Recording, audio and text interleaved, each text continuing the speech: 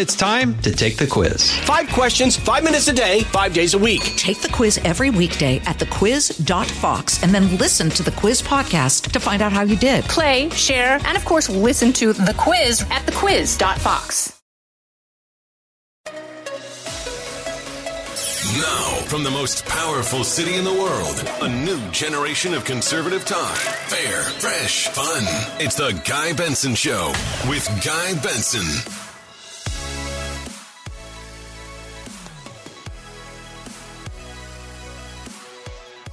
Welcome into Tuesday, June 7th, 2022. I'm Guy Benson. This is the Guy Benson Show. You're in the right spot. Thanks for joining us. Every single weekday from 3 to 6 p.m. Eastern Time, and then around the clock on demand for free on our podcast, which is available, among other places, at GuyBensonShow.com. To newcomers, we always give a special warm welcome. If you don't know me, I'm the political editor at townhall.com, a Fox News contributor. I'll be on with Kennedy tonight, Fox Business Network in the 7 p.m. Eastern hour. Looking forward to that. I'm also host of this fine program, the online home of which, as I mentioned, is GuyBensonShow.com. We've got our first guest coming up shortly, and then later this hour, Ilya Shapiro will join us. Ilya was until very recently on the faculty at Georgetown Law. We talked about his ordeal on this program a number of times. He tweeted something that some left-wing activists and students got angry about, and the university decided that he needed to be suspended pending an investigation, and the investigation dragged on for months. They finally reinstated him. The whole thing was a joke. Other terrible misbehavior, by comparison, on social media by other members of the faculty, overlooked, ignored, defended by Georgetown. They were all leftist. Shapiro's a conservative. So at long last, Georgetown decided, okay, we found this technicality, so you're off the hook, you're reinstated. And he responded to that earlier this week by saying, thanks but no thanks, I'm out, in a scathing resignation letter to the dean. Ilya will be here later on this hour to talk about the whole experience. And then in our final hour, Josh Kraushaar of National Journal, and a Fox News radio political analyst. He will be here not only talking about a few of the recent primary elections that are still coming into focus, but some that are taking place today, including a handful, I think, that are especially intriguing out in California, including but not limited to the recall election of that left-wing soft-on-crime / pro-crime district attorney, Chesa Boudin. His fate will be decided by the people of San Francisco today. Polls closing around 11 p.m. Eastern Time. So that's where we're headed on the show today. I've got a few other things to share with you and to mention along the way. Some new polling. We've got these primetime hearings of the 9/11 committee coming up on Thursday night. I have some thoughts on that. We'll get to that a bit later on. But just moments ago at the White House, we heard from actor Matthew McConaughey, who is, I think, safe to say, an A-lister. He's a big deal. He's famously from Texas, big Longhorns fan, and he is originally from Uvalde. And we'll mention this a few times on the show today because I want to help promote an interview that he's got scheduled this evening. Matthew McConaughey on Special Report with Bret Baier in the 6 p.m. hour Eastern on Fox News. That'll be interesting. But McConaughey was at the White House just a few minutes ago, and he was addressing the shooting in Uvalde. And it's personal for him because that's where he hails from. And it was emotional. I think for the most part, he tried to stay away from the typical partisan back and forth and that whole fray. He was, again, at the Biden White House just about 15, 20 minutes ago, there at the podium in the press briefing room, and then he will be on Fox News down in D.C. with our colleague Bret Baier tonight. Here's just a sense, briefly, of part of what McConaughey had to say, cut 31. Look, we heard from so many people, right? Families of the deceased, mothers, fathers, sisters, brothers, Texas Rangers, hunters, Border Patrol, and responsible gun owners who won't give up their Second Amendment right to bear arms. And you know what they all said? We want secure and safe schools, and we want gun laws that won't make it so easy for the bad guys to get these damn guns. So, we know it's on the table. We need to invest in mental health care. We need safer schools.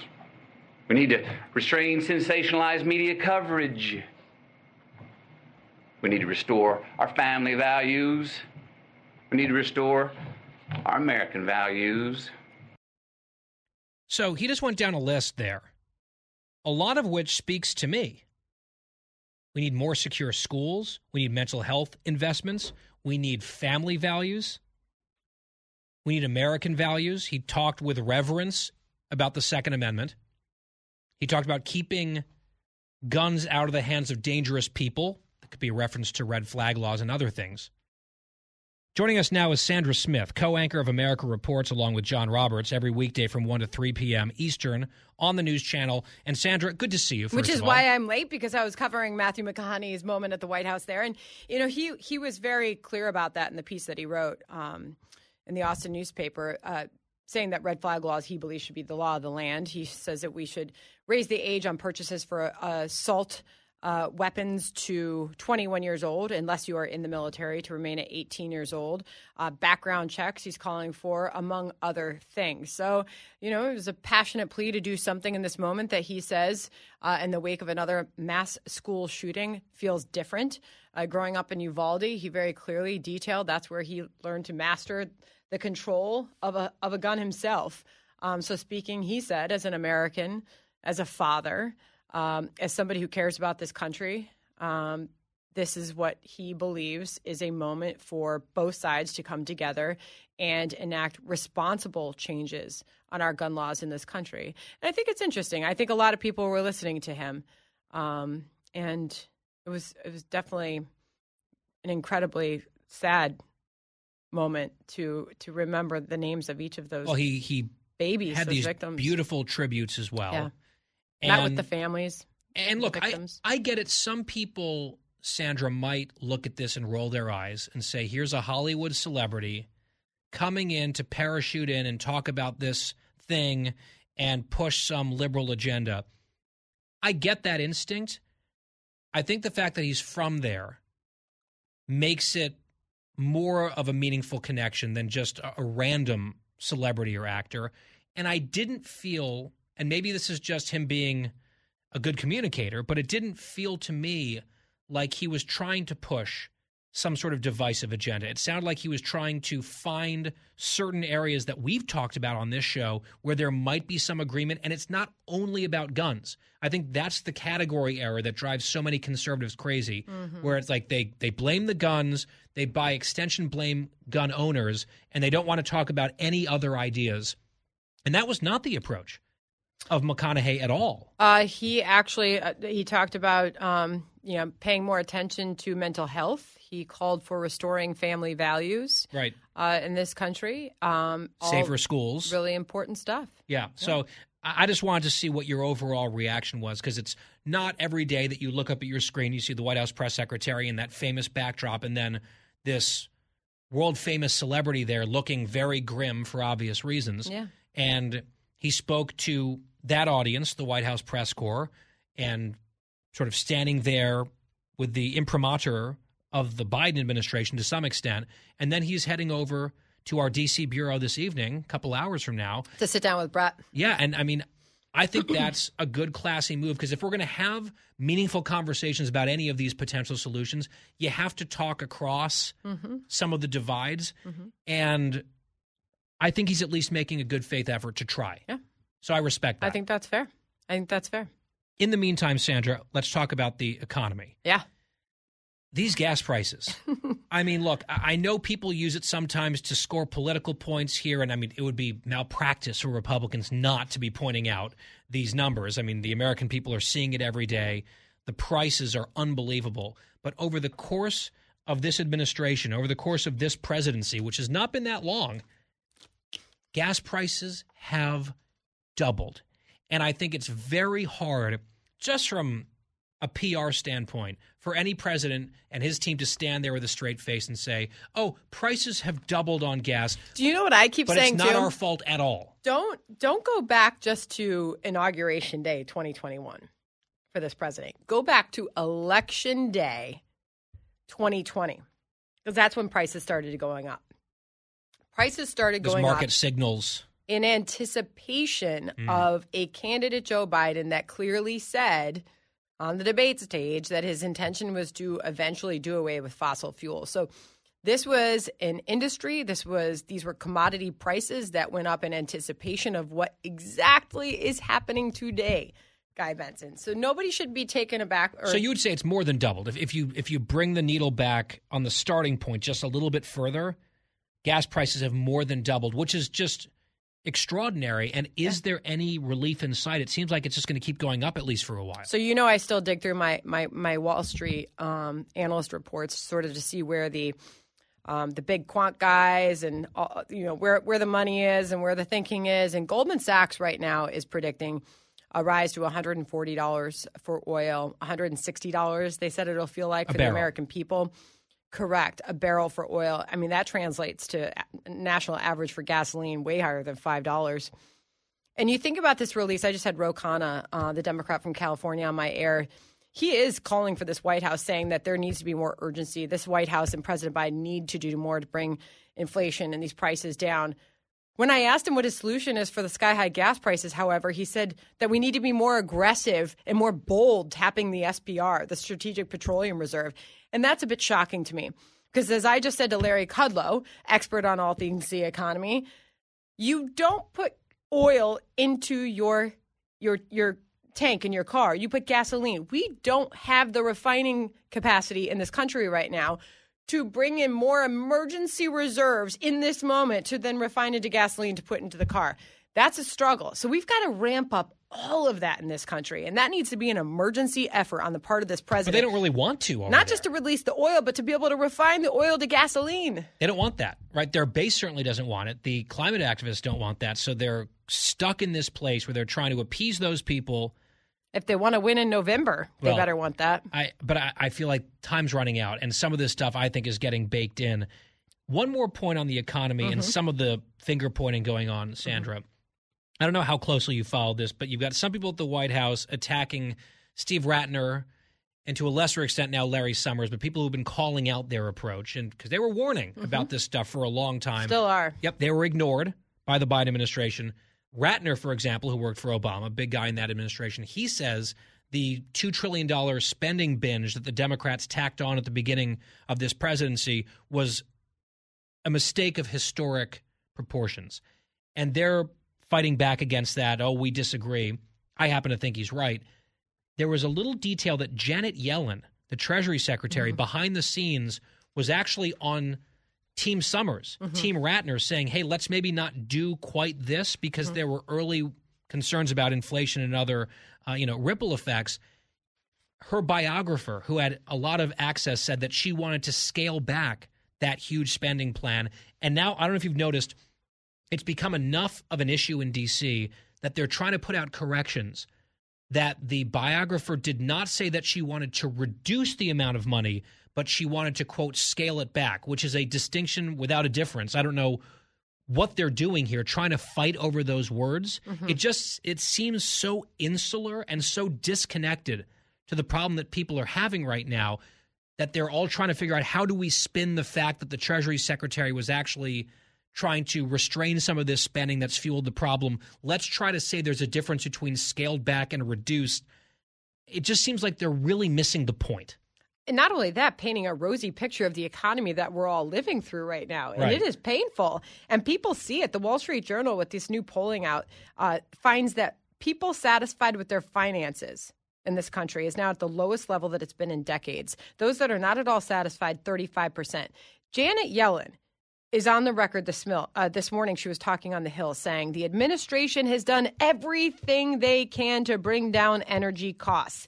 Uses the example of tapping the Strategic Petroleum Reserves and the historic release of barrels of oil from it.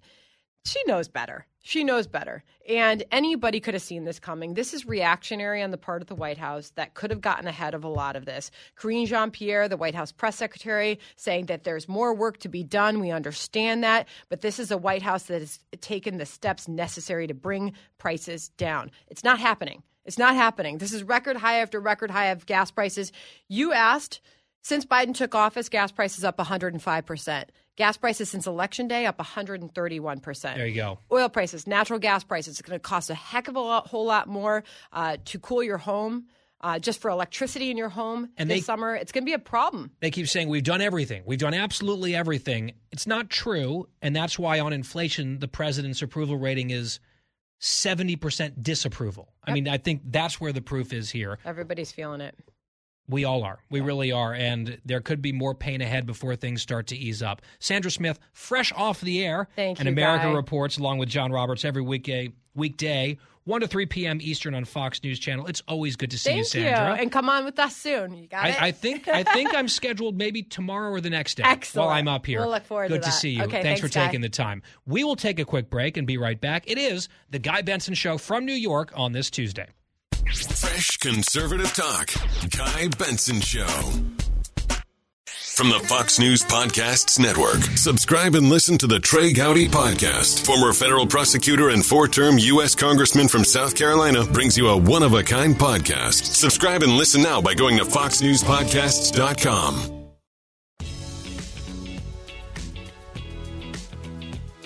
I'm Guy Benson, back here on The Guy Benson Show. I saw this story, a headline in the D.C. press. Raytheon, the huge company, defense contractor, Raytheon Technologies, is moving their global headquarters to Arlington, Virginia, in the Roslyn neighborhood. And Glenn Youngkin, the governor of Virginia, praised the development. He said, "Welcome to Virginia, Raytheon. This decision to headquarter in Arlington demonstrates that the Commonwealth, meaning Virginia, is the best destination for the aerospace and defense community." Now, I only bring this up because I've been watching Youngkin firsthand as governor now since he was sworn in January. He won in November of last year. It's a race that we covered carefully. We had him on the show multiple times. We've had him here as governor. I was not shy about the fact that as a Virginia voter, I was eager to support Youngkin for governor. And he won. He won by, 2 or 3 points against a really flawed Democrat, but still someone who had been governor before, elected statewide, in a state Joe Biden had won by 10 points a year prior. Youngkin has been governing as a conservative, but also bringing the parties together to get things done on a bipartisan basis and sharing the credit. He's sort of been governing from the right side of the spectrum the way Biden promised he would on the left side of the spectrum, but hasn't. Youngkin's actually getting it done in Virginia. And there's a new poll released from Roanoke College on job approval ratings. Remember, Biden won Virginia by 10 points.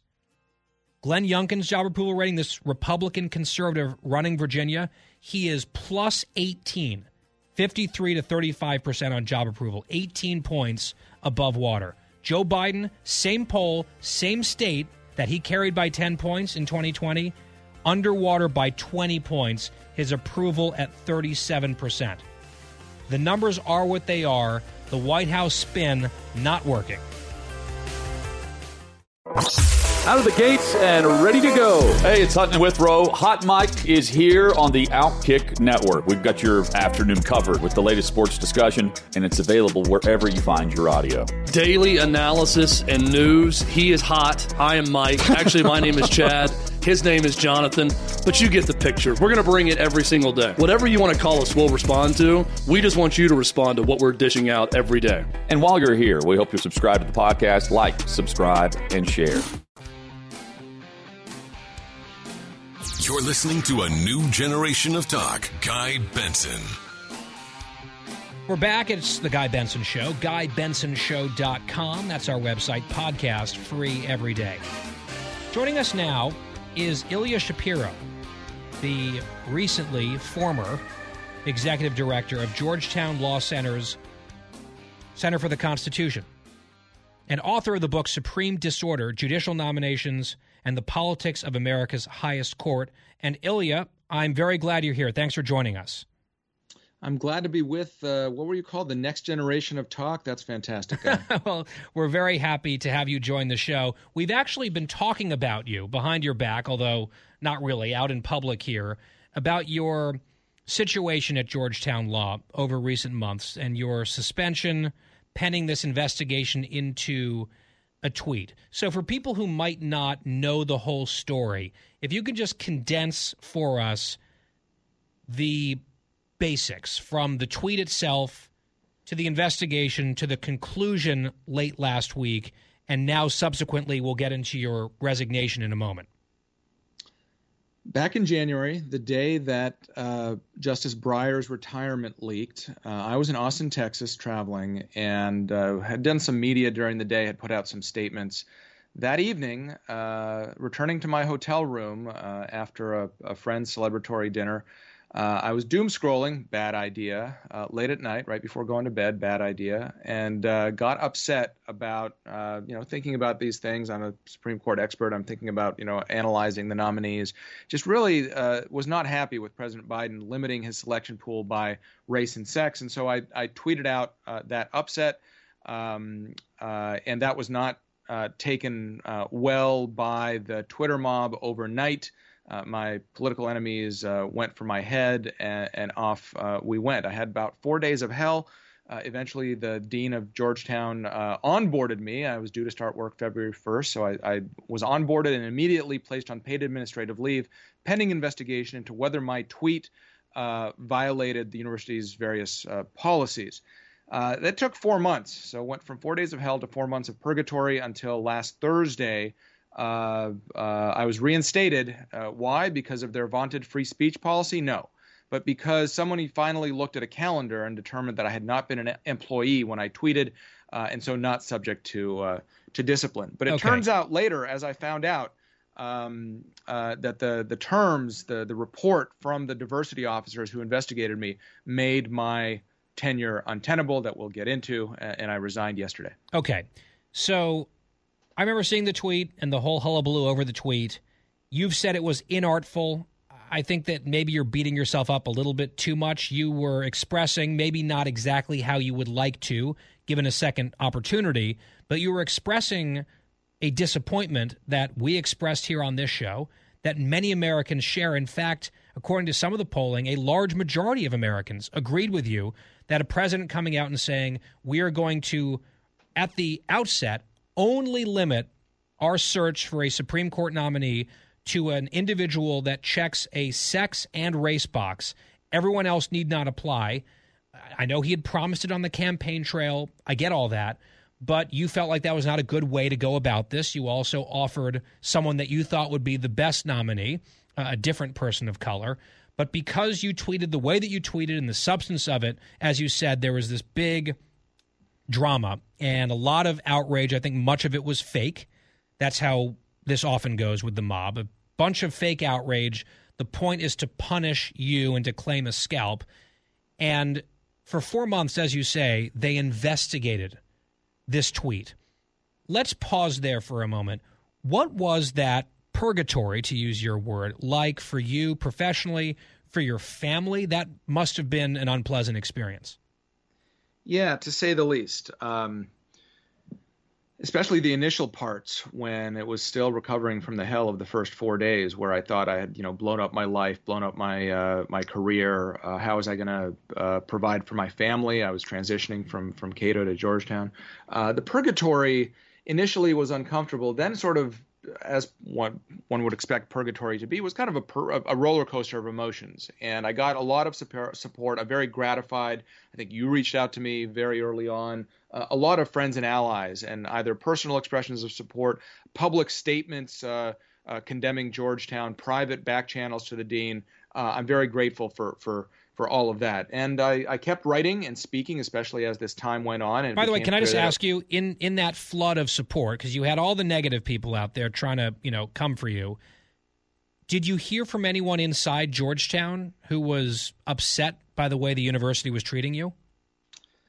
So the Georgetown Law faculty is about 150 people. I think there are three and a half non-progressives. They certainly all supported me, but nobody else really. Some students, there was a counter letter. The one that got all the attention was the 1,000 signatures on the Black Law Students Association letter, but there was a counter letter by the Conservative and Libertarian Students Association, and they were all supportive and aghast that they might lose the opportunity to study with me and be involved in my programs, but no other faculty member, certainly. I guess I could mention David Cole, who's also the legal director of the ACLU, and it's remarkable that he did this because the ACLU has gotten to be just another left-wing organization, not a free speech or civil liberties group. But David Cole said what I did was heinous, but I shouldn't be fired for it because it was speech. So there was that. Yeah, heinous, a very strong word here, given what you were actually expressing.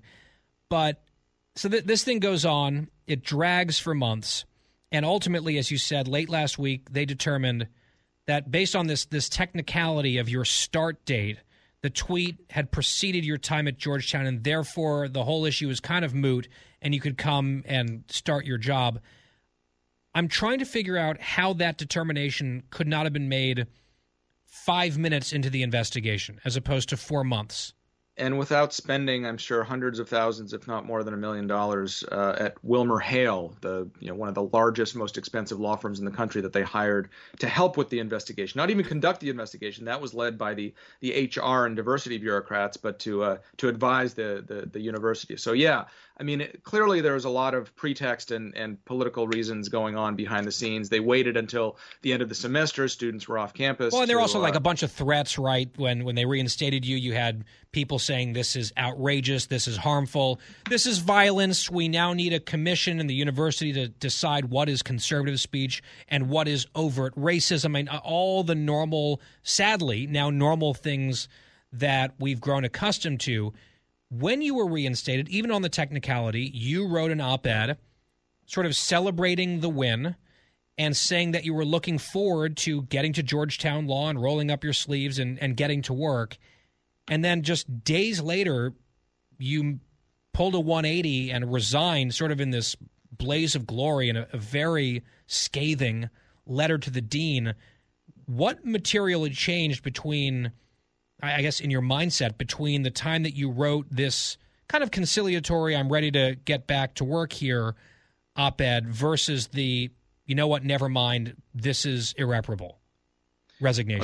I'll give you the TikTok guy. I met with the dean at 1 p.m. Eastern on Thursday. The meeting lasted however long it lasted. I'm reinstated. Great. I start, I tweet out the news. I start writing an op-ed for the Wall Street Journal. Sometime that afternoon, the report of the IDEA, the Inclusion, Diversity, Equity, Affirmative Action Office, hits my inbox. I didn't get to read that until, I don't know if I read it that night or started reading it the next day. But quickly brought in my counsel and my wife, who's a better lawyer than all of us, and a couple of other trusted advisors. And we came to the conclusion over the weekend that this was just not tenable, that they had set me up to fail. What they did, rather than vindicating me in any way, was to effectively say that had I been an employee, the tweet was a firing offense. And they called it objectively offensive and harmful. And I think neither of those things is objectively true, but they are just stating it as fact. I think that's disturbing unto itself. And establishing the standard that regardless of what the expression and speech policy says, which says that some speech can be offensive and that's protected, which is fine. Their actual policy on paper or on pixels is perfectly good. But this IDEA report said that the next time that I say something or write something that offends somebody, that creates a hostile educational environment, and so I can't work under those conditions. Yeah, you've laid out a few examples. Like hypothetically, if you cheered the invalidation of Roe versus Wade by the Supreme Court, if that happens as expected, could that be a triggering event for another investigation into you in a hostile environment where they're going to put you through another show trial, right? That's one example. Religious liberty cases, gun cases, affirmative action cases, you weighing in as your authentic conservative libertarian self, they've already basically stated that those types of expressions will at least throw you back into this type of uncertainty with a bunch of people braying for your head every time it happens. They've already lost one round of the battle. They want to win the war. Under those circumstances, the dean might have told you, and you said he did, that they would have your back, but then the actual document they sent you suggested that might not be the case. In fact, likely would not be the case. That's exactly right. It's in First Amendment jurisprudence, this is what's known as a heckler's veto. So the hecklers, the opponents who don't like the speech, get to throttle it or punish it. And there was no way out. I was neither prepared to walk on eggshells for the rest of my time at Georgetown in the hopes that I don't inadvertently offend someone. Impossible, by the way. Impossible. Right. Or subject myself to this other shoe dropping and getting back into the Star Chamber. And it would happen over and over. That's the other thing. They wouldn't wait for one thing. They would wait for the next thing. And if that didn't work, they'd wait for the next thing. And on it would go. And the institution had clearly, I think, demonstrated that ultimately they are afraid of these students and would not come to your defense, unlike their defense of other members of the faculty who have said and tweeted, I'd say, much more objectively objectionable things. And you've given a few examples of that. Now, you hasten to add that you were not calling for any of these former colleagues of yours to be sanctioned or to be punished or fired or get in trouble, but just give us a taste of some of the other speech that was defended by Georgetown as free speech while they were scrutinizing this one little tweet of yours. Yeah. Here's from my letter. These are actual tweets by actual Georgetown professors. During the Kavanaugh confirmation process, Professor Carol Christine Fair, who's actually become one of my big defenders on free speech, she tweeted, "Look at this chorus of entitled white men justifying a serial rapist's arrogated entitlement. All of them deserve miserable deaths while feminists laugh as they take their last gasps. Bonus, we castrate their corpses and feed them to swine. Yes." And so Georgetown did not initiate an investigation, but instead invoked their free expression policy. No, let's just pause there for a second. You tweeted that you had a problem with Joe Biden saying that he would only consider a black woman for the Supreme Court. She urged the murder of politicians to be publicly executed and then their dead bodies castrated while she and others, cheered and laughed. And that was just sort of like, oh, well, maybe a little unseemly, but there was no institutional action taken against her, and not even an investigation. Yes? That's correct. Amazing. That's just absolutely amazing. And I'm not saying that she should, face any sort of sanction. I also am not sure I'd want my kid taking a law class from that individual, but I think the illustration here is the absolutely shocking. I can't even call it double standards. There just seem to be no standards based entirely on whether you're deemed to be a good person on the team or not.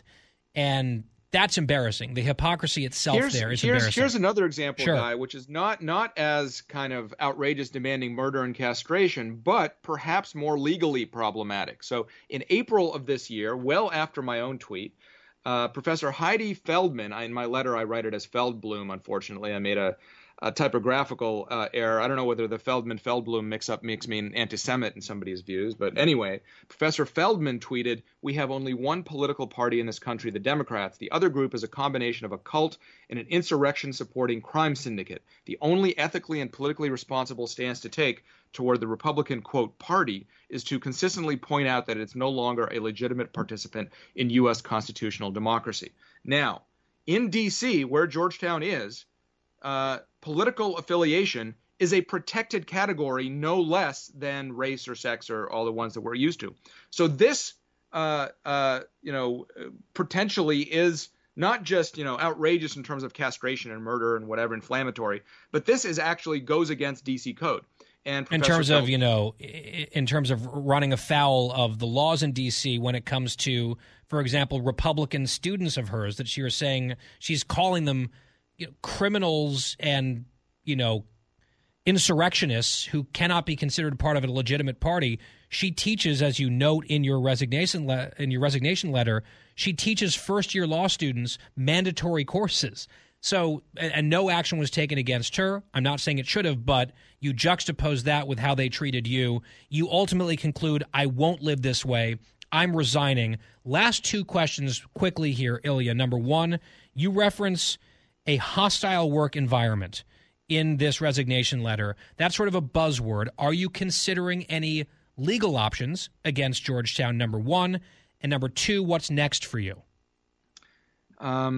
I can't really comment on the legal options. Anything's possible, but I can't comment beyond that. Okay. On what's next, tune into your colleague Tucker Carlson tonight. I do have some plans. They're good. They'll enable me to stay in the arena and be even more effective in advancing these ideas. I think that many or most of them that you and I share, and making sure that the constitutional values of our great republic are preserved and expanded. Now, there we go. Interesting. So Ilya Shapiro, my guest here, former executive director, underlining former, of Georgetown Law's Center for the Constitution, and we know each other a little bit socially and professionally.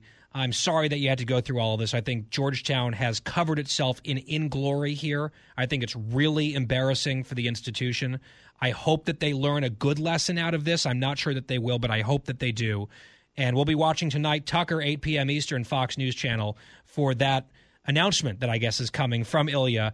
We appreciate it, Ilya, and we'll be watching. Thank you. Thank you, Guy. It's The Guy Benson Show. We'll take a break. We'll be right back. Stay with us. The Guy Benson Show. More next.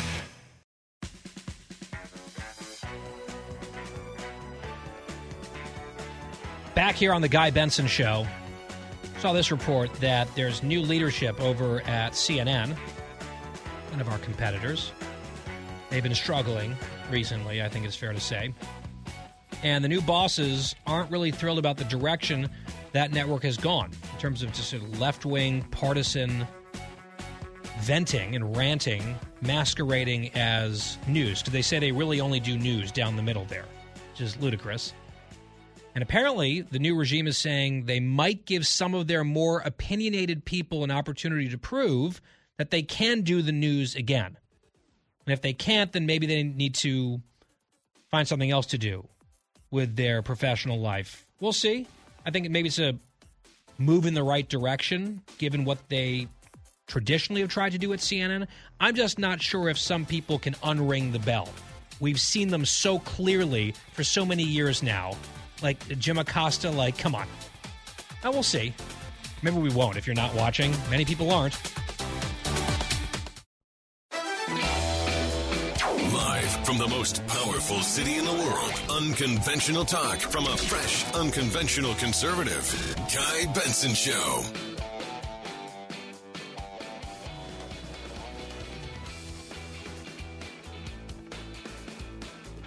It's a new hour here on The Guy Benson Show. Brand new for you. Between 3 and 6 p.m. every weekday. That's the show. And we always appreciate you listening. Our website is GuyBensonShow.com. Podcast is free every single day. We're here in New York, here for the rest of the week and into the weekend, actually. A lot of TV duties. Of course, we'll be with you on the radio every day at our regularly scheduled time. Tonight, I'll be on Kennedy's show, Fox Business Network, around 7:15 or so Eastern time, so I hope to see you there. You can also set your DVR. Fox News Alert. The Dow up today, 264 points at the close, ending at 33,180. Last night, as I told you during this show, I was on Special Report. I was on the panel with Brett Baer, and one of our topics was the Biden administration invoking, and the president himself invoking, the Defense Production Act on solar panels. I know we'd seen this discussion during COVID and that emergency. This is often invoked during times of war. But this president has decided to use this tool on solar panels. And it gets into a lot of complicated reasons. Some folks are saying this ends up being a gift to China. There's a lot of uncertainty around an investigation being carried out by the Commerce Department. We don't have to get into all of those weeds because they're hard to understand. It's hard to make sense of the decision. And also, in fairness, as I pointed out with Brett last night, it seems like the White House's own spokesperson doesn't really understand what's happening either.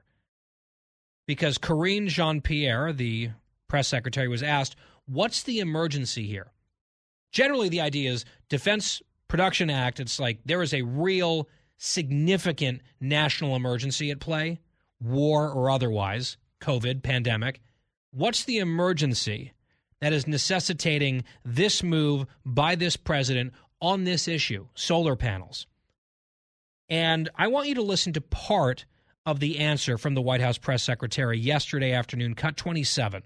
What's the real emergency in the solar industry for the Defense Production Act? So let me, I was going to say first, the president, when he takes the Defense Production Act, it's to make sure that he's delivering for the American people. It is an important tool that he has used a couple of times, and it has been incredibly effective. So she's kind of riffing there with some filler words. Oh, he's delivering for the American people. She's turning to the binder page that she wants to get to. And then I'm not going to even play cut 28 for you, the next soundbite, because it's basically a minute of her just reading verbatim something someone else has written for her and not even reading it in a very compelling or interesting way. It's talking about solar power and the players that are involved in this whole thing and the power grid. She, of course, name checks Vladimir Putin and blames him. And so she reads this paragraph solid, just staring down at the book.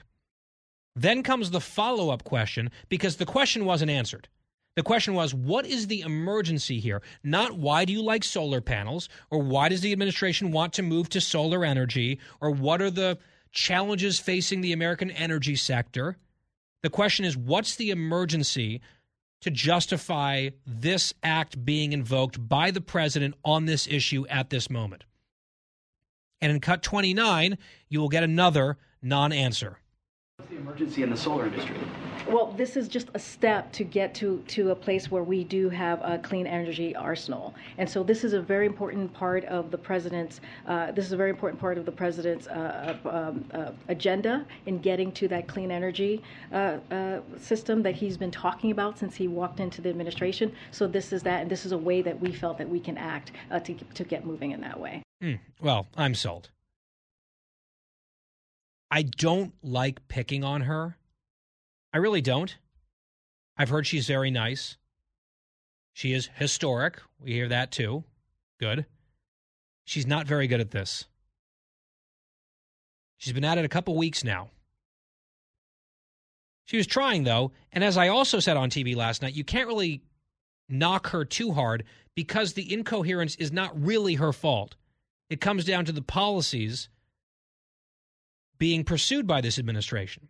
She could probably, and circle back would probably be a little bit more smooth and slippery in her saying of nothing in defense of these things, but it would still not actually satisfy the question.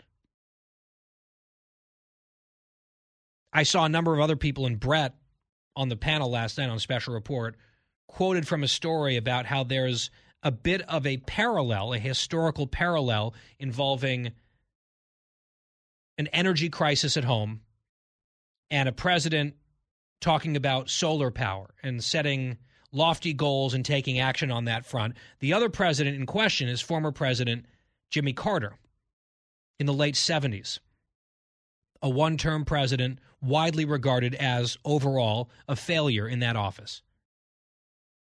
There's a Politico story that I mentioned on the air here yesterday that reports that Joe Biden, current president, is privately seething about his bad approval ratings. He is mystified that he's struggling as much as he is. He's bewildered by how the American people have such a negative opinion of his job performance. And, as usual, they feel like it's all just unfair. It's so unfair, so unjust that this poor, innocent, well-intentioned bystander has all these bad things just happening around him by coincidence. That's the aura that they give off and that these stories telegraph. And I think what the American people are seeing is not that. They're seeing someone responsible for a lot of the problems, which is why his approval rating is what it is. And if he's irked by the comparisons with Jimmy Carter, I get that. If I were a first-term Democratic president, I probably wouldn't want to follow in the footsteps of Jimmy Carter on multiple fronts. But I think the comparison is natural to make and in many ways is apt. We have some strong Jimmy Carter-era malaise vibes going on in this country right now. Don't believe me? Let's review the latest Wall Street Journal poll, which paints a portrait of a divided, downbeat nation in the throes of really a crisis of confidence about this country. Here's a quote from the WSJ story on it. The pessimism extends beyond the current economy, because there's strong pessimism on the economy, but it goes beyond that to include doubts about the nation's political system, its role as a global leader, and its ability to help most people achieve the American dream. Americans are deeply pessimistic, the story says, about the U.S. economy, viewing the nation as sharply divided over most important issues, which is true. 83% of Americans and respondents in the poll describe the state of this economy as poor or not so good. 83%. The survey found Americans in a sour mood and registering some of the highest levels of economic dissatisfaction in years. About 6 in 10 Americans said they were pessimistic about the ability for most people to achieve the American dream. The survey asked, can Americans work together across ideological lines to solve problems? Just 13%, 13% of respondents said they were optimistic that that was true for Americans holding different political views. Those are some dark numbers. It's not just about Joe Biden. It's not just about the Democrats. There is a rot in this country that goes a lot deeper than any given political party or politician. And I call it a crisis of confidence for good reason. Listen to this. Are you generally optimistic or generally pessimistic about? So those are the two options. The opportunity for most people to achieve the American dream. 38% say optimistic, 61% pessimistic. America's role as the global leader in the world. 38% optimistic, 60% pessimistic. The way our leaders are chosen under our political system. 33% optimistic, 66% pessimistic. Our system of government and how well it works. 32% optimistic, 67% pessimistic. This is supermajority territory on pessimism on all of those things.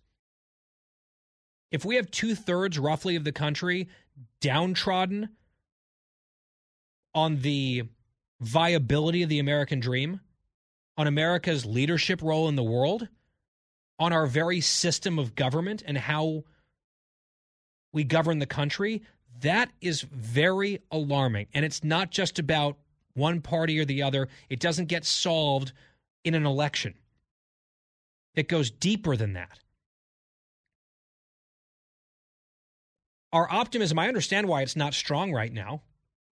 Why would it be? But you do have to think about the consequences of the alternative. Give up on the American dream? Dump on the American dream like it's dead or bad? If we're not leading the world, then who is? There's only a few potential realistic options to that question, and they're not good. China in particular. If not us, then who? Our system, our political system. I'm not saying it's perfect, but what system would be better? You look at some of these parliamentary systems where they had to have 4 elections in 2 years in Israel to finally get a barely functional government. UK has all these things where they can call snap elections and vote of no confidence votes and, a lot of instability. I'm not saying that these are bad systems, but if there's a clearly better system for the United States, I'm not sure it's out there. I think our founders did a pretty damn good job. It's up to us to keep this thing going and alive and working. Maybe it's not about our systems. Maybe it's about us. It reminded me, and I'll close with this for the segment. It reminded me of something that Peggy Noonan wrote recently, and I think it's appropriate to quote her. She was a longtime, very famous speechwriter for Ronald Reagan. And I think conservatives have to recognize, Reagan passed away years ago. He governed decades ago. And constantly engaging in Reagan nostalgia and looking back, the country wants people to look forward. But we can also learn from history and Reagan's example. We had this kind of malaise in this country under Carter, which is why I mentioned him earlier. Reagan came in. He was sunny. He was competent. He restored a lot of our confidence. He restored our economy, our leadership in the world. Leadership matters, and he had it in spades. And he helped rally the country out of a really dark spot that had been building for a long time. Again, it wasn't like Jimmy Carter showed up and ruined everything. It was building, or you might say spiraling. Reagan helped for a while, at least, to reverse the spiral. And some of the words that he said were written by Peggy Noonan. And she wrote a really devastating column about Uvalde and law enforcement response and all of that. And then she pivoted at the end of this most recent column of hers in the Wall Street Journal to a broader thought about the state of the country. I don't necessarily agree with every word, but listen to it. She wrote, I close with a thought tugging around my brain. I think I'm seeing a broad and general decline in professionalism in America, a deterioration of our pride in concepts like rigor and excellence. January 6th comes, and law enforcement agencies are weak and unprepared, and the U.S. Capitol falls to an army of mooks. Afghanistan and the departure that was really a collapse, all traceable to the incompetence of diplomatic and military leadership. I would add political leadership myself. It's like everyone's forgotten the mission. I'm not saying, writes Peggy Noonan, America's once so wonderful and now it's not. I'm saying we are losing old habits of discipline and pride and expertise and of peerlessness. There is kind of an American gleam. If the world called on us in business, the arts, the military, diplomacy, science, they knew they were going to get help. The grown-ups had arrived with their deep competence. America, she writes, now feels more like people who took the expedited 3-month training course and got the security badge and went to work and formed an affinity group to advocate for change, which is such a good line, and it's depressingly accurate. A people who love to talk endlessly about sensitivity, yet aren't sensitive enough to save the children bleeding out on the other side of a door. I fear that as a people we're becoming not only increasingly unimpressive, but increasingly unlovable. My God, she writes, I've never seen a country so in need of a hero. That is really tough to hear and tough to read. I'm not quite where she is, but I suspect that strikes a chord with a lot of people. And just electing your guy next time, that's maybe a start, a la Reagan. But it's not the actual solution. That has to be bottom up from all of us, I think. We'll break. We'll come back on The Guy Benson Show. Guy Benson will be right back. I'm Guy Benson. We're back. Recently, I did a monologue about the Democrats being in disarray. One example being the DCCC chairman, Congressman Sean Patrick Maloney, trying to get himself into one of the new districts in New York that's much safer for the Dems because the writing's on the wall. And so there's a lot of infighting, and people were talking to reporters sniping at each other back and forth on the Democratic side. And now AOC has joined the fray, backing his primary challenger from the left. So Jim Messina, who's a name you might remember, he was Barack Obama's campaign manager on the re-elect in 2012. He reacted to this news about AOC getting involved and going against the DCCC chairman. And he tweets, this is Messina, "This is so counterproductive. The Supreme Court is about to outlaw abortion. We could lose both houses. So we're going to focus our time running against each other? Now we're primarying committed progressives because why? If we lose the House, it's because of dumb bleep like this." I understand why Messina is frustrated, but he is wrong on 2 counts. Number one, the Supreme Court is not about to outlaw abortion. If Roe versus Wade, as expected, is invalidated, that does not outlaw abortion. That is a lie and misinformation that they have been repeating for decades, which is why you get a lot of people saying they're against Roe versus Wade going away, but in favor of a bunch of abortion restrictions not allowed under the current legal regime, because they think that all abortion becomes illegal because of comments like this from Jim Messina. It's just not true. Secondly, bigger picture, if and when the Democrats lose the House in November, it's not going to be because of internal ankle biting and internal strife. That's a symptom of the cause, which is they're losing. They're going to lose deservedly for a bunch of reasons. AOC endorsements is near the bottom of that list. It's the Guy Benson Show. Much more to come.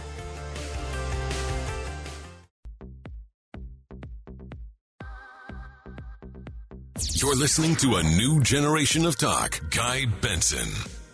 We continue here on the Guy Benson Show, halfway through the program on this Tuesday from New York City. In town for a lot of TV, a bunch tomorrow. Kick it off tonight with Kennedy on Fox Business Network in the 7 p.m. hour. GuyBensonShow.com, our website here. Podcast free of charge on demand every day. I want to talk about the January 6th committee and their primetime hearings coming up on Thursday. So tomorrow night, we have the president on late night TV in the 11 p.m. hour with Jimmy Kimmel on ABC, Kimmel being a Democratic strategist, of course, who sometimes gets his talking points directly from Chuck Schumer. I wonder if Nancy Pelosi might literally write his questions for Biden for tomorrow. That'll be scintillating. You should probably tune in to Gutfeld. I'm on Gutfeld tomorrow. We're up against the president on Kimmel. Kimmel usually loses to Greg. We'll see if that might change since he's got POTUS on the show tomorrow. It is the president's first interview since February 10th, which I think is honestly pathetic. Howie Kurtz yesterday called it a slap in the face of journalism. I happen to agree. And to be in the bunker, at least on interviews, for 4 months, and then you come out of that hibernation for a fellow partisan on a chummy late-night chat show, it's just, I think, very poor form. But I guess that's what we've come to expect from this president and his team. So that's tomorrow night. And then Thursday night in primetime are these hearings of the January 6th committee. They've been planning them. They've been choreographing them. They've reportedly brought in a former ABC News executive to help produce them and pitch them and promote them to make them as compelling and TV-friendly as possible. On one hand, it is a bipartisan panel. It's mostly Democrats. There are 2 Republicans on it, Liz Cheney and Adam Kinzinger. And you might say, oh, well, they're barely Republicans or they're Republicans in name only. If you look through their time in Congress, you look through their record, each of them, they have pretty darn conservative voting records, especially Liz Cheney. She's a conservative. Now, she, of course, is adamantly anti-Trump, horrified by January 6th, on the warpath about this, and evidently willing to lose her seat in Congress to do this work. Whether you agree or disagree with her, I think many of you probably disagree with her, I actually admire to some extent someone who is committed to something and they don't really care whether they win or lose the next election. Now, she and Kinzinger were both selected by Pelosi, and the Republican leadership's appointees were rejected. So that's where partisanship, right from the get-go, started to creep in. Now, the counterpoint to that is there was an offer to do a commission that would be truly nonpartisan or bipartisan in nature. The Republicans rejected that as well. So a more bipartisan working together option was turned aside by the GOP, which now brings us to a, I would say, more partisan January 6th committee controlled by Pelosi. Part of that's because the Republicans wouldn't pick door number one. I think door number two is flawed. A big flaw is that Adam Schiff is on this committee. I don't think he lends credibility or seriousness to the effort. Given his partisan machinations in, for example, the first impeachment imbroglio, for example, his continued insistence that the Trump campaign colluded with Russia even after the Mueller team concluded that was not the case, after their exhaustive investigation, Schiff keeps refusing to tell the truth about that because he's so committed to this partisan story. So having him on there, I think, does not reflect well broadly on the committee from where I sit. That's just my perspective. I am not as viscerally opposed to this committee and their work as many conservatives are, because I think that January 6th, 2021 was a national disgrace. The fact that it happened continues to be a national disgrace. The lies leading up to it, the failures of that day, the spectacle of people trying to storm the Capitol and stop the peaceful transition of power in the counting of the Electoral College votes, just disgraceful. And so having a full picture of what happened that day and leading up to that day is important. Is this group of people capable of doing that in a dispassionate way? I have serious doubts.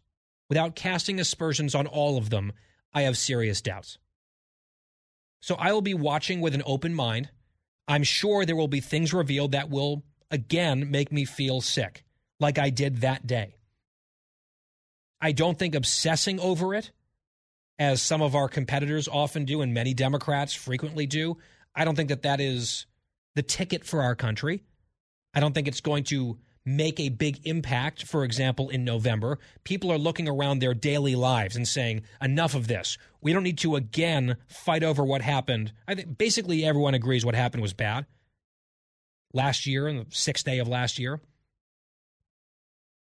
I don't think that the echoes of that are going to be so powerful as to overtake inflation, the economy, gas prices, crime, border crisis. I mean, the list goes on. And what I think is telling about what the Democrats, in particular on this committee, are trying to do, or at least are floating, or the way they're framing it, is that they're kind of saying the quiet part out loud a little bit. For example, here's a New York Times story from yesterday. Headline, January 6th hearings give Democrats a chance to recast midterm message. With their majority at stake, Democrats plan to use the 6 high-profile hearings, first of which is Thursday, to refocus voters' attention on Republicans' role in the attack. So the Times is explicitly casting this as a political enterprise for electoral gain by the Democrats. They want to use the hearings to change the conversation and maybe try to nudge the winds to blow in a slightly different direction for the midterms. That's the Times basically admitting what a lot of this is about. If this were a more serious look at what happened on January 6, 2021, we would not hear a peep about electoral politics. In fact, maybe they would do it shortly after the next election. They would reveal what they found after an election. That's not what they want to do. They're bringing in this longtime TV executive to zhuzh the thing up, make it compelling for people. And as the New York Times sort of lets slip, it's about politics and the election, and it shouldn't be that. But it is. And so does that color my thinking about what's going to happen on Thursday? It does. It doesn't make me slam my mind shut, not going to take any new information in, no. But I'm also not naive about who these Democrats are and what their goals are. Here's a detail from the New York Times story that blows me away. Democrats have been meeting with networks about carrying the hearing live in prime time, and Fox's coverage will be on FBN, Brett and Martha, covering it live wall to wall. There will be after reaction and analysis starting in the 11 p.m. hour Eastern time on Fox News Channel with Shannon Bream and others. Live coverage will be made available to Fox broadcast networks as well. And we know that the other networks and the other cable networks will be carrying the hearings live. So the Democrats met with executives, made the sale, and so that's going to happen. Listen to this, though. Activists have scheduled more than 90 watch events in various states, including a flagship event in Washington, where a large screen will be set up and attendees will get free ice cream. How weird is that? I'm sorry, that is very weird. This is not a sporting event. It's like, oh, let's come out and watch our team in the playoffs together at a watch party, and we'll have some beer, and the local creamery will hand out free samples. This is supposed to be a serious thing about a serious and terrible event in our country, and Democratic activists are turning it into a big, like, festival with free ice cream. That is very bizarre to me. And I think it sends exactly the type of signals that they shouldn't be sending, but they can't help themselves. I saw David Axelrod, the Obama guru, saying, if I were a Democrat on this committee, I wouldn't want any part of this narrative that it's about November and the elections and turning the page or changing the discussion or shifting public views or whatever. I would be focusing on the facts and what the purpose of this is. That's his instinct. I happen to agree with that, but that's not what they're doing. Because they can't. They can't bring themselves to just even feign nonpartisan seriousness. Now, I'm sure, if I had to guess, Cheney and Kinzinger would rather this be something more along the lines of what I'm talking about, but they're along for this ride. I think they're probably doing their best. I think there's a decent chance neither of them will be in Congress after the next election. Maybe Liz Cheney has a shot. Kinzinger is stepping aside. They're also apparently and reportedly fighting internally with some of the Democrats on the committee who want to, of course, overreach. It wouldn't be a Democratic operation in Washington, D.C. without some good, old-fashioned, off-putting, alienating, partisan overreach. So here's what Jonathan Swan wrote at Axios earlier in the week. January 6th committee's private divide. The House's January 6th committee is split behind the scenes over what actions to take after the public hearings. Some members want big changes on voting rights, including even abolishing the Electoral College, while others are resisting proposals to overhaul the U.S. election system, Axios has learned. So you have at least two Democrats on this committee, Jamie Raskin and to some extent the aforementioned Adam Schiff, who are trying to use this committee to agitate on behalf of a laundry list or a Christmas tree of left-wing wish list items. The things that they've been talking about, their most radical activists have been talking about, like abolishing the Electoral College. That's one of the solutions that they're actually debating in the January 6th committee. Abolish the Electoral College, set up by our founders, part of the way that we do our elections in this country. It's constitutional. It's crazy that this is even on the table. But as I said before, they cannot help themselves. I would not be surprised if they're saying, oh, let's do that whole so-called voting rights package, too, that they couldn't get even to 50 votes in the Senate. When Joe Biden was out there calling everyone racist and, Jim Crow, relic using, George Wallace incarnate, like that whole speech. They're going to bring that back up? That's what January 6th Commission is going to bring us?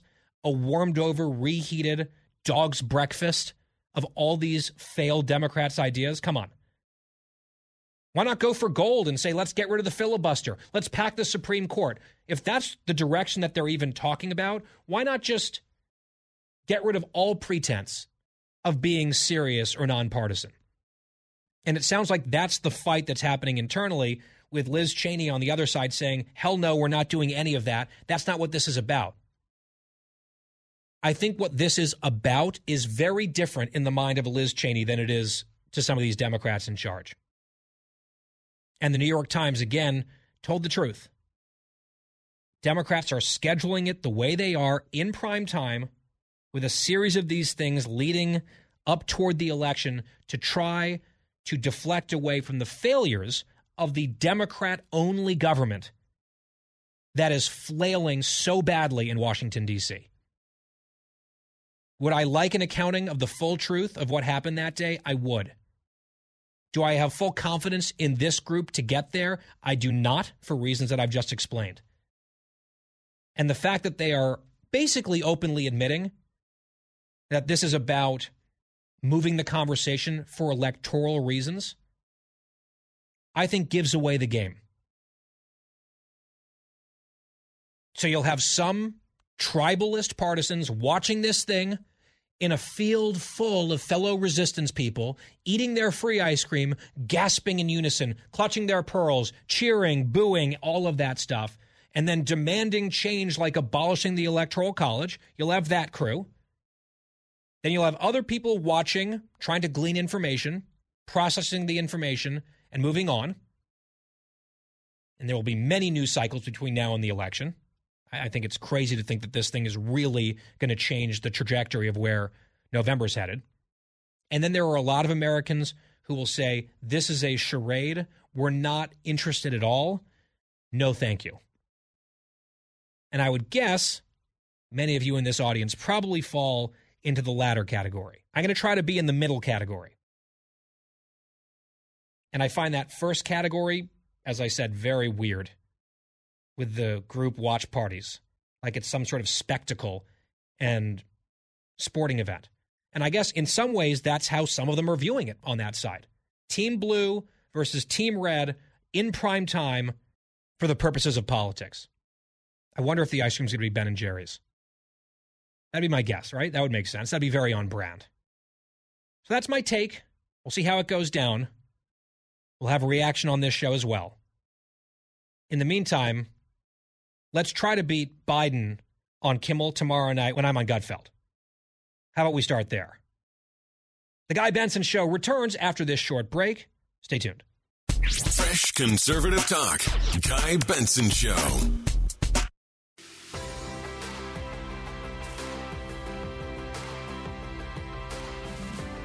Back on the Guy Benson Show. Coming up in the next hour, Josh Kraushaar will be here with some personal, professional news and also analysis of a number of key elections, including some primaries and races out in California tonight. That's straight ahead. First, an interesting little tempest from yesterday, which was the anniversary of the D-Day invasion, a huge inflection point in World War II in the European theater, of course. President Biden, for the second year in a row, appeared to be overlooking that significant military anniversary in our history. They put nothing out about it last year on D-Day.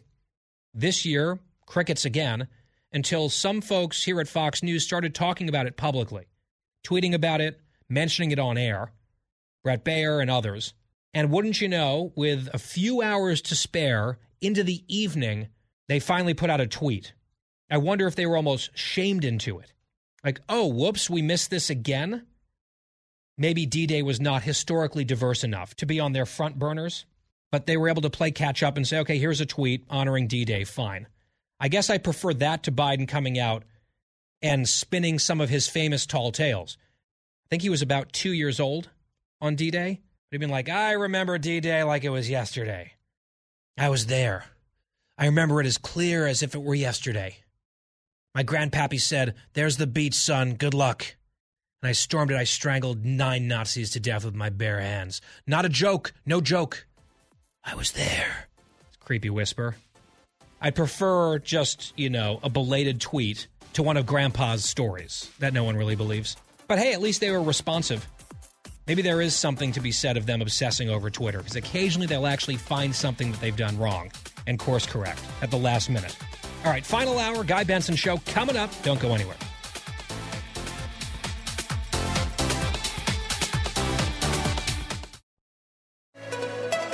It's 5 o'clock in the most powerful city in the world, Washington, D.C. It's time for the Guy Benson Show Happy Hour, sponsored by the Finnish Long Drink. Finland's most popular alcoholic beverage has come to America. Visit thelongdrink.com. And now, here's your host, Guy Benson.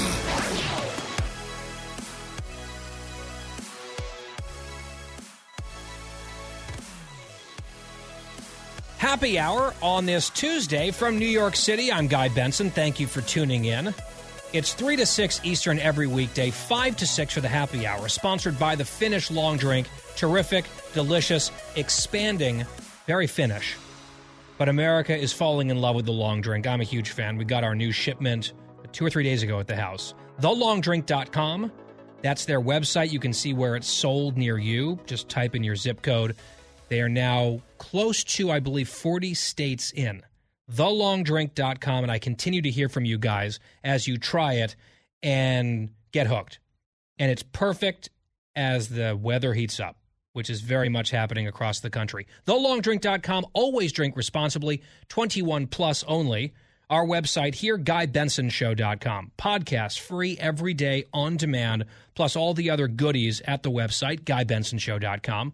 FoxNewsPodcast.com or wherever you get your podcasts, of course, over on the podcast side, which continues to grow. We are grateful for that. And on social media, at Guy Benson Show, Twitter and Instagram. Catch me tonight on Kennedy, Fox Business Network, 7 p.m. Eastern Hour, sometime in there with my dear friend. That's on FBN. Joining us now to kick off our final hour, it's Josh Kraushaar, politics editor at National Journal for now, and Fox News Radio political analyst. Josh, welcome back to the show. Hey, great to be back on the show, Guy. So I've given you that same intro and announced that same bio for you now basically every time you've been on the show for years, but you made an announcement earlier today on social media, very exciting in terms of your career, starting when you are moving where? Starting July 11th, I will be moving to Axios, where I will be their senior politics correspondent and also authoring a Sunday newsletter. That's very, if you read Against the Grain, which I do now for National Journal, it's going to be in that same spirit, that same zeitgeist, and it's going to be go to my Twitter and you can sign up to make sure you get that in your inboxes when I do start at Axios in July. But it's a really, really exciting opportunity. They have a great team at Axios. It'll be sad. I've been at National Journal for 12 years. It's been a great place to work. But Axios is a great company, fast-growing, and committed to the same kind of objective journalism that I've defined my career around. Well, congratulations. That's very exciting. I know it's going to be National Journal's loss and the gain of Axios, and I just hope you keep doing what you do, because I don't want to sound like I'm being obsequious or blowing smoke. I think that you are one of the very best analysts out there in political media. I don't really know what your politics are personally, which I think is a feather in your cap because so many people are just partisans, and that's part of my job. You do pure analysis. You do it very well. And so it's a big, big get for Axios, and I hope people will check out your new newsletter over there starting in early to mid-July. So just kudos from all of us here, and we look forward to continuing our relationship on the air, even as you shift over from one publication to another. Josh, I want to start, speaking of political analysis, with your view on the Pennsylvania Senate race. I know that the primaries were a couple weeks ago at this point. Subsequently, we had a recount underway on the Republican side, an extremely close race, and ultimately David McCormick decided that he could not surmount a small but steady lead of around 900 votes for Dr. Oz. McCormick conceded to Oz, who is now the GOP nominee in that race. Famous guy, TV doctor, also a serious doctor as well. The attacks are starting on him, that he's a carpetbagger, that he's just a celebrity who doesn't know his stuff. He's not really from Pennsylvania. He's from New Jersey. That's what we're hearing from the Democrats. On the other side of this thing, John Fetterman, who ran away with the nomination on the Democratic side, lieutenant governor, big, huge, hulking guy with the goatee and the baggy sweatshirt and that whole look, he suffered a stroke shortly before the primary election, and there has been really a bit of a drama surrounding his health status now for weeks. I saw a report that his wife is saying he might not be back really on the campaign trail for another month. What's going on there, and how much does the health factor play into a race between a medical doctor and someone who, it sounds like, doesn't listen to his own medical doctor? Yeah, I've been talking to a lot of Democrats in the last week, Guy, that have been anxious, if not panicked, about the state of Fetterman's health, the state of his campaign. This is an interesting candidate, as you know, who is unconventional. One Democratic strategist told me he's not just against the Democratic establishment, but he's against the medical establishment in not listening to his doctor and taking the medicine he needed to avoid having the stroke and the heart condition that he's currently dealing with. Look, I think there's some upside on paper in what Fetterman brings to the table, but if he's not going to be able to be on the campaign trail, and his wife said just today in an interview it's not going to be at least until July where when he'll be cleared to campaign, to talk to reporters, to do the events that any candidate would do, and it may be longer than that. Pennsylvania, we don't need to go over how bad the environment is just for Democrats generally, including in Pennsylvania. It is a very, very tough environment for any Democrat in any swing state. So, I mean, losing that time on the trail, losing that time to get out there, and with the uncertainty that how vibrant or how engaged he's going to be, even when he does get cleared to campaign, it's a big red flag. The pessimism from Democrats in that race has grown enormously in the last few weeks. And keep in mind, he won commandingly in the primary. He got sick right before the primary. He won with almost 55-60% of the vote. It was a dominating win. It should have been a high point. And instead, you have Democrats just fearful about the worst situation possible, which is that he may need to be replaced on the ballot if his health doesn't improve by July or August. And we wish him the very best. We want a full recovery for him and his family, obviously. I'm just putting partisan politics aside or ideology aside. It's a scary thing. He now admits that he almost died. It did seem like they were hiding the ball a little bit on how bad the situation was, how serious the stroke was, how serious an underlying heart condition was. They have not been exactly forthcoming. And then they give you little dribs and drabs of, he'll be ready soon, hoping to be back soon. Then it might be a week. Then it might be another month. And I can understand why Democrats might be growing a bit anxious. One more point on this, setting aside the health stuff, which you might not be able to. It could end up being a defining issue in the campaign. But just in terms of his ideology, Fetterman, I think, is intriguing because he very much cultivates a not politician brand. He does not look like a politician, that's for sure. Unlike the coiffed, smooth Dr. Oz, who's not a politician. Fetterman actually is a politician, but they kind of look the opposite in terms of their, typecasting. Fetterman is out there on the left. I think he is extremely vulnerable on his actual ideas. He's a Bernie Sanders guy, single-payer health care. He spoke at a defund the police rally. He is to the left even of the National Democratic Party that has shifted left already.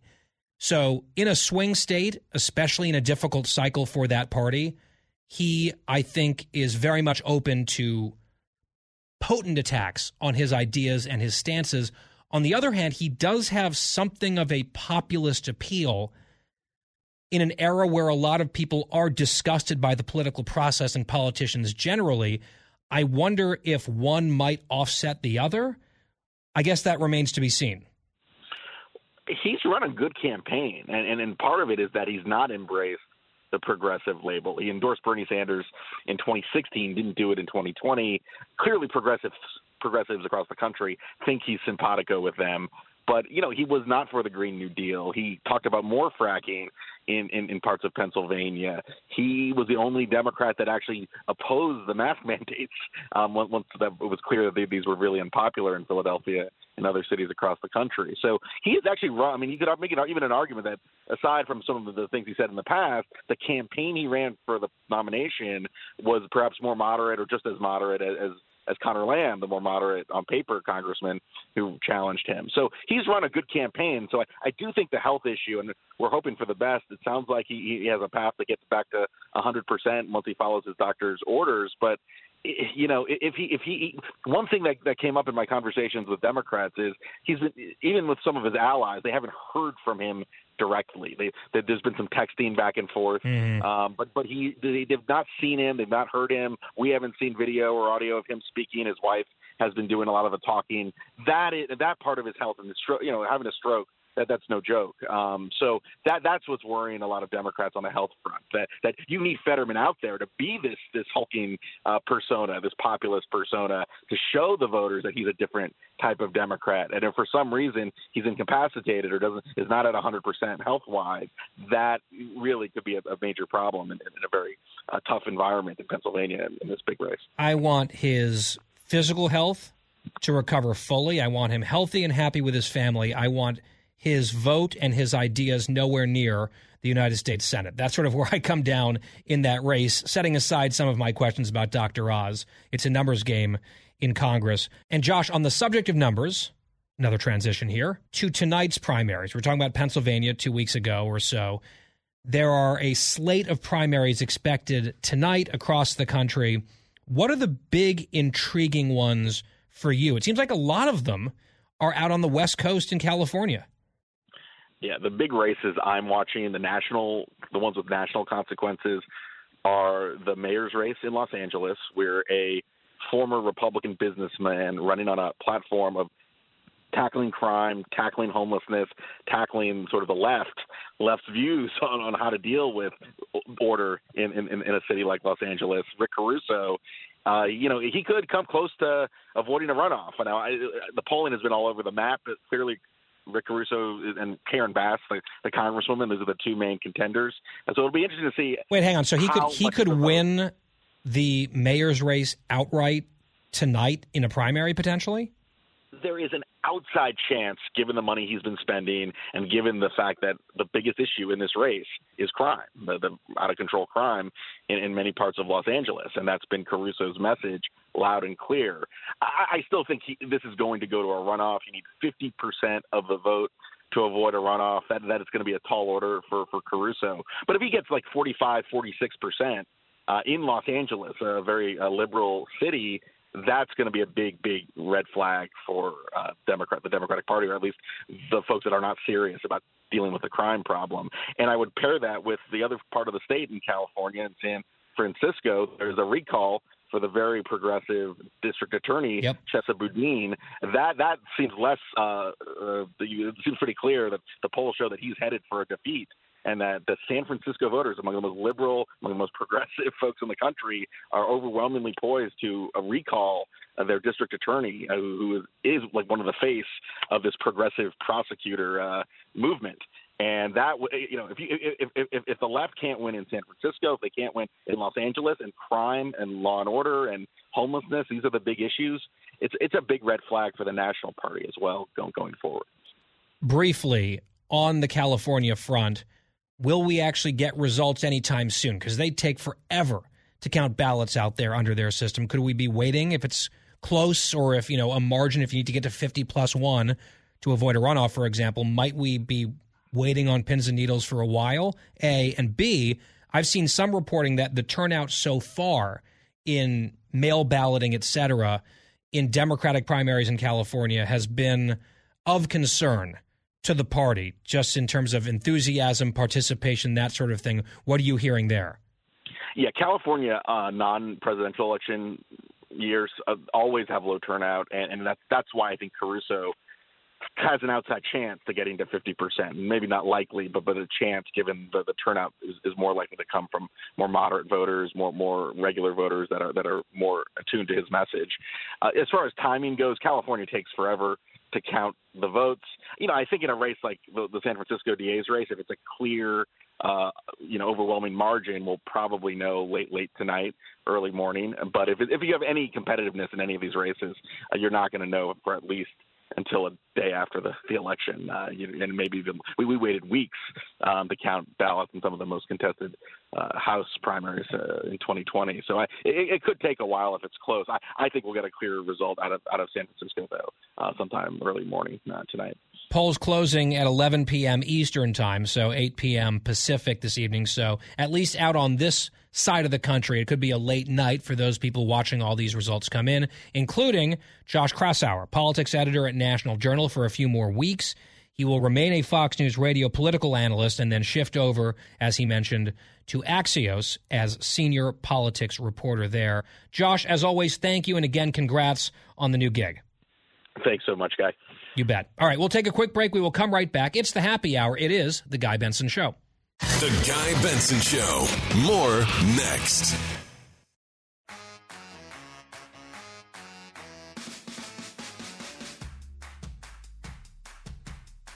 Back on the Guy Benson Show, glad to have you here. The school shooting in Uvalde, Texas is not exactly the stuff of the happy hour, but it is something that I want to briefly mention here as we continue as a country to mourn the loss of all of those people, 21 victims, 19 of whom were young children.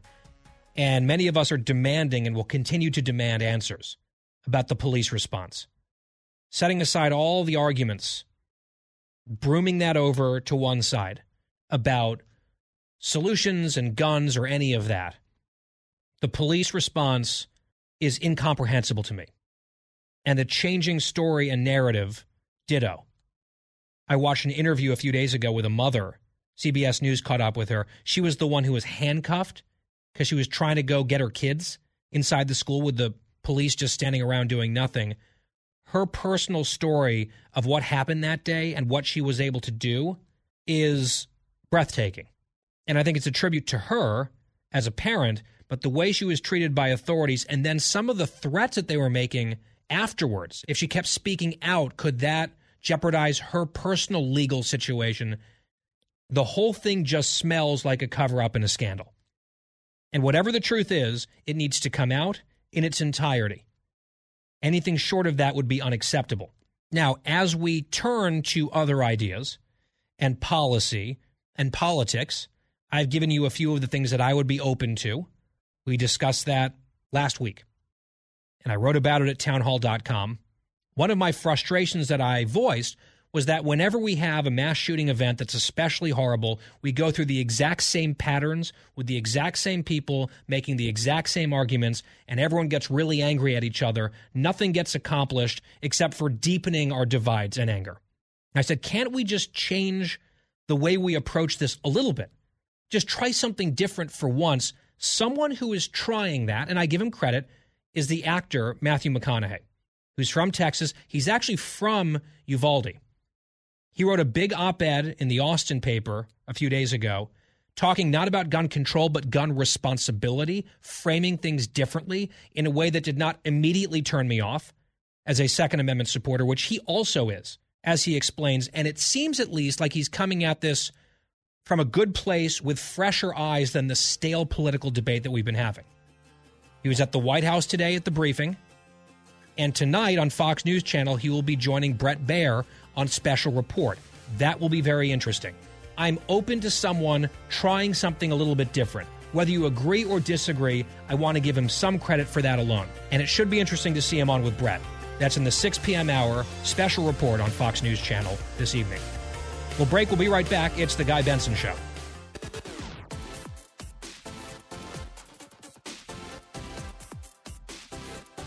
You're listening to a new generation of talk. Guy Benson. It is the happy hour here on The Guy Benson Show. And in our first hour today, we interviewed Ilya Shapiro, who was until very recently on the faculty at Georgetown Law School.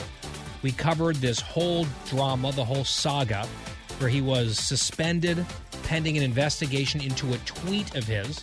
He twisted in the wind for months. The school finally came down and cleared him based on a technicality. But the whole episode left a very bitter taste in his mouth, and upon further reflection, he decided, I just can't do my job here. I will never be able to do my job in this climate where free expression is considered toxic by a radical fringe of students and an administration unwilling to stand up to them. So he resigned. He wrote about it in the Wall Street Journal, and then he talked to us about it earlier today. Here's part of that conversation with Ilya Shapiro. For people who might not know the whole story, if you could just condense for us the basics from the tweet itself to the investigation, to the conclusion late last week, and now subsequently we'll get into your resignation in a moment? Back in January, the day that Justice Breyer's retirement leaked, I was in Austin, Texas, traveling, and had done some media during the day, had put out some statements. That evening, returning to my hotel room after a friend's celebratory dinner, I was doom scrolling, bad idea, late at night, right before going to bed, bad idea, and got upset about, thinking about these things. I'm a Supreme Court expert. I'm thinking about, analyzing the nominees. Just really was not happy with President Biden limiting his selection pool by race and sex. And so I tweeted out that upset, and that was not taken well by the Twitter mob overnight. My political enemies went for my head, and off we went. I had about 4 days of hell. Eventually, the dean of Georgetown onboarded me. I was due to start work February 1st, so I was onboarded and immediately placed on paid administrative leave, pending investigation into whether my tweet violated the university's various policies. That took 4 months, so went from 4 days of hell to 4 months of purgatory until last Thursday.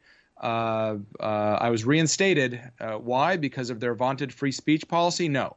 But because someone finally looked at a calendar and determined that I had not been an employee when I tweeted, and so not subject to discipline. But it turns out later, as I found out, that the terms, the report from the diversity officers who investigated me made my tenure untenable, that we'll get into, and I resigned yesterday. Okay. So I remember seeing the tweet and the whole hullabaloo over the tweet. You've said it was inartful. I think that maybe you're beating yourself up a little bit too much. You were expressing maybe not exactly how you would like to, given a second opportunity, but you were expressing a disappointment that we expressed here on this show, that many Americans share. In fact, according to some of the polling, a large majority of Americans agreed with you that a president coming out and saying, we are going to, at the outset, only limit our search for a Supreme Court nominee to an individual that checks a sex and race box. Everyone else need not apply. I know he had promised it on the campaign trail. I get all that. But you felt like that was not a good way to go about this. You also offered someone that you thought would be the best nominee, a different person of color. But because you tweeted the way that you tweeted and the substance of it, as you said, there was this big drama and a lot of outrage. I think much of it was fake. That's how this often goes with the mob. A bunch of fake outrage. The point is to punish you and to claim a scalp. And for 4 months, as you say, they investigated this tweet. Let's pause there for a moment. What was that purgatory, to use your word, like for you professionally, for your family? That must have been an unpleasant experience. Yeah, to say the least. Especially the initial parts when it was still recovering from the hell of the first 4 days, where I thought I had, blown up my life, blown up my career. How was I going to provide for my family? I was transitioning from Cato to Georgetown. The purgatory initially was uncomfortable. Then, sort of, as one would expect purgatory to be, was kind of a roller coaster of emotions. And I got a lot of support. I'm very gratified. I think you reached out to me very early on. A lot of friends and allies, and either personal expressions of support, public statements condemning Georgetown, private back channels to the dean. I'm very grateful for all of that. And I kept writing and speaking, especially as this time went on. And by the way, can I just ask you, in that flood of support, because you had all the negative people out there trying to, come for you, did you hear from anyone inside Georgetown who was upset by the way the university was treating you? So the Georgetown Law faculty is about 150 people. I think there are three and a half non-progressives. They certainly all supported me, but nobody else really. Some students, there was a counter letter. The one that got all the attention was the 1,000 signatures on the Black Law Students Association letter, but there was a counter letter by the Conservative and Libertarian Students Association, and they were all supportive and aghast that they might lose the opportunity to study with me and be involved in my programs. But no other no other faculty member, certainly. I guess I could mention David Cole, who's also the legal director of the ACLU, and it's remarkable that he did this because the ACLU has gotten to be just another left-wing organization, not a free speech or civil liberties group. But David Cole said, what I did was heinous, but I shouldn't be fired for it because it was speech. So there was that. Yeah. Heinous, a very strong word here, given what you were actually expressing. But so this thing goes on. It drags for months. And ultimately, as you said, late last week, they determined that based on this technicality of your start date, the tweet had preceded your time at Georgetown, and therefore the whole issue was kind of moot, and you could come and start your job. I'm trying to figure out how that determination could not have been made 5 minutes into the investigation as opposed to 4 months. And without spending, I'm sure, hundreds of thousands, if not more than $1 million, at WilmerHale, one of the largest, most expensive law firms in the country that they hired to help with the investigation. Not even conduct the investigation. That was led by the HR and diversity bureaucrats, but to advise the university. So, yeah, I mean, clearly there was a lot of pretext and political reasons going on behind the scenes. They waited until the end of the semester. Students were off campus. Well, and there were also like a bunch of threats, right? When they reinstated you, you had people saying this is outrageous, this is harmful. My full interview with Ilya Shapiro, who has now departed Georgetown Law, a very high-profile departure. It's available online at GuyBensonShow.com. Free podcast every day, the entire show, on demand, no charge to you. GuyBensonShow.com, FoxNewsPodcasts.com, or wherever you get your podcasts. When we come back, the home stretch, are there certain fashion items, sartorial choices, that should be verboten in the workplace, even if standards are changing in a post-COVID era? Producer Christine has very strong thoughts, and we'll get to those next. For the full interview and more, go to GuyBensonShow.com.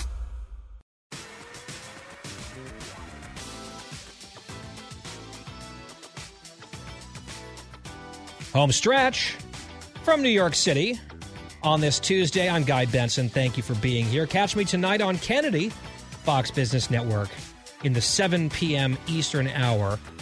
Always a pleasure to be on with my friend.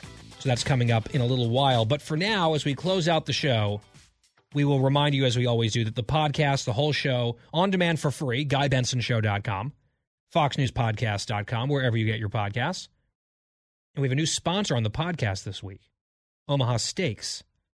Delicious. I have more to say on that, by the way. Later in the week, we do a lot of grilling in our household. But you can go to omahasteaks.com, plug in promo code Guy Benson, all one word. So no space. My full name, Guy Benson, right in a row, GUYBENSON. And there's an amazing deal for Father's Day. Less than $100, you get a lot of food. And we will expand on that a little bit later on in the week, but I just want to flag it because it's a limited time offer just for our listeners at omahasteaks.com, keyword Guy Benson.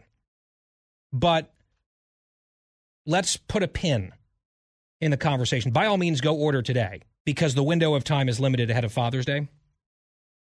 But for the purposes of the home stretch, we're going to talk about a very different subject, which is this.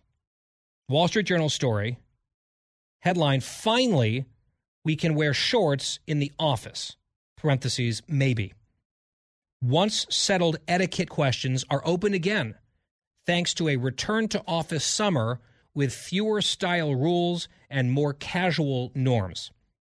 And some of this has to do with just changing social mores and standards of etiquette. We talked about this last week with people ditching plans at the last minute. People make plans, commit, and then either ghost or cancel at the 11th hour, and that is at least deemed by some to be now more socially acceptable. Along somewhat similar lines, after COVID, you have people saying the pre-COVID understanding of what was appropriate to wear in the workplace is at least changing a bit. And shorts are being, I guess in some settings, reintroduced or maybe introduced for the first time in the workplace, among other things. So, Christine, you're over there stewing. You're shaking your head. You're angry about this. Why are you so angry about this? I like a proper dressing, and I don't understand Okay, fine. Yeah. COVID, we were home in our jammies and whatever, comfy clothes, and that was great. We had a little break, but now we're back in a work setting, and I think work attire is appropriate. I will only wear jeans possibly on Fridays, never with sneakers, and I don't ever want to see, your legs, Wyatt's legs, Dan. I don't want to see your legs. Okay, if my husband was working here, I wouldn't want to see his legs. But you're wearing a dress, and your legs are... Okay, I'm going to go there, and this is probably going to anger people. I'm a chick. I'll say it in a cool way. Well, people know that. I'm a woman. Woman. I wear... What is a woman? I wear... Don't... Can we... Supreme Court hearing flashback here. So you're saying that women's legs... Yes. Acceptable to look at in the workplace. Men's legs, no? No. Why? I don't want to see your legs. I think it's inappropriate. Inappropriate? Yes. Wear some pants. I don't wear a lot of shorts just in general. I'll wear them sometimes. I like wearing lighter pants in the summer. I'm a pants guy in general. So I wouldn't probably show up to work in shorts ever. I've done it from home in like sweat shorts, but that doesn't count. We talked about like the home work thing is different. Coming into the office, I'm probably a no personally on shorts.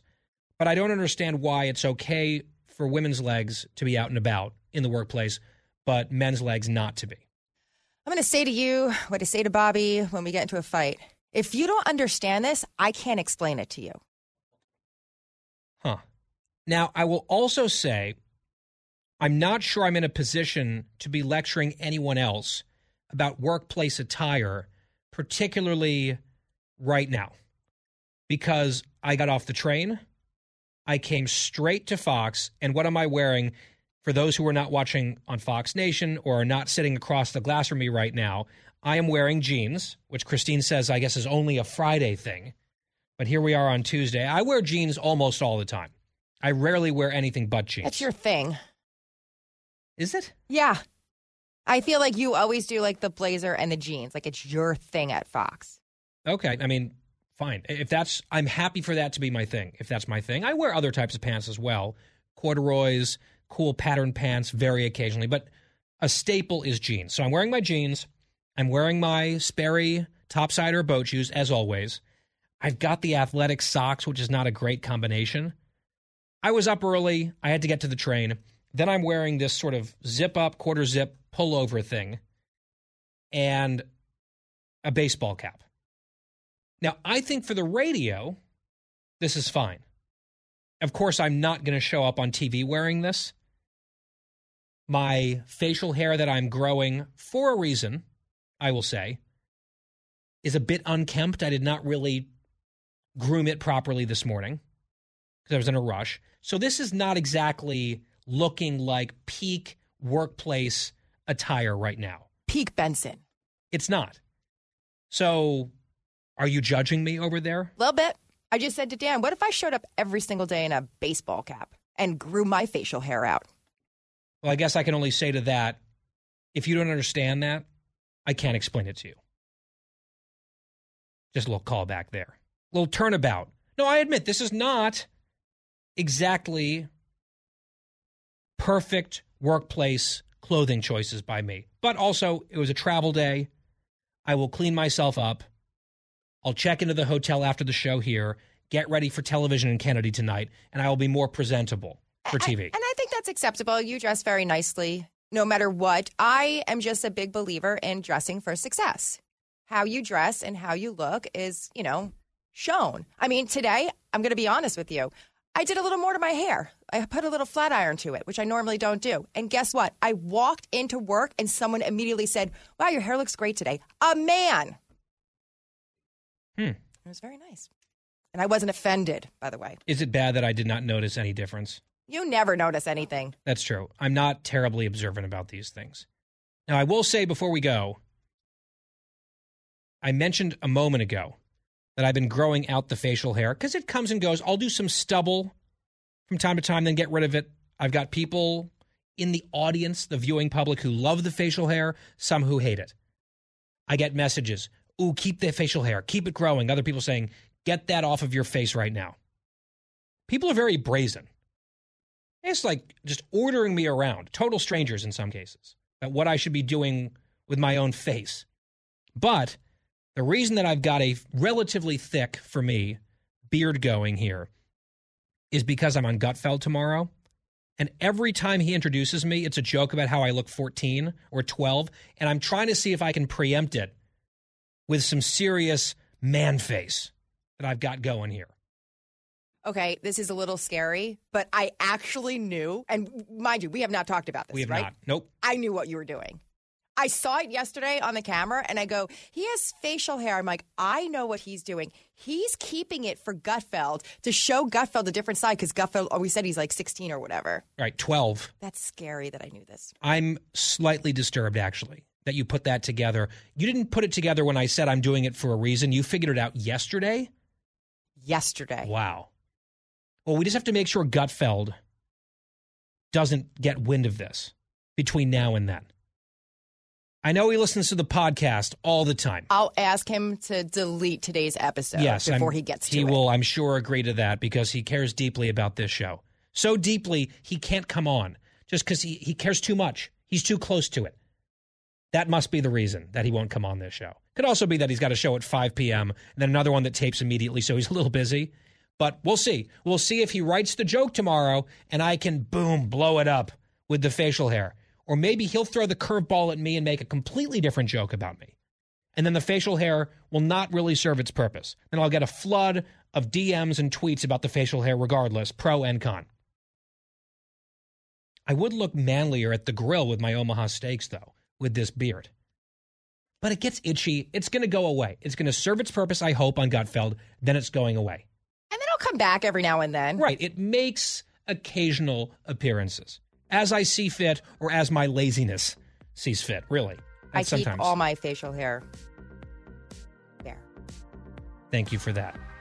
And on that note, we got to run.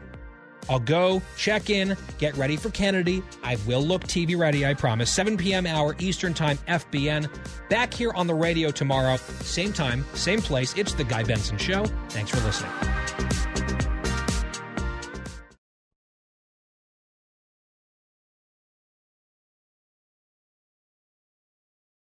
Hi, everybody. It's Brian Kilmeade. I want you to join me weekdays at 9 a.m. East as we break down the biggest stories of the day with some of the biggest newsmakers and, of course, what you think. Listen live or get the podcast now at BrianKilmeadeShow.com.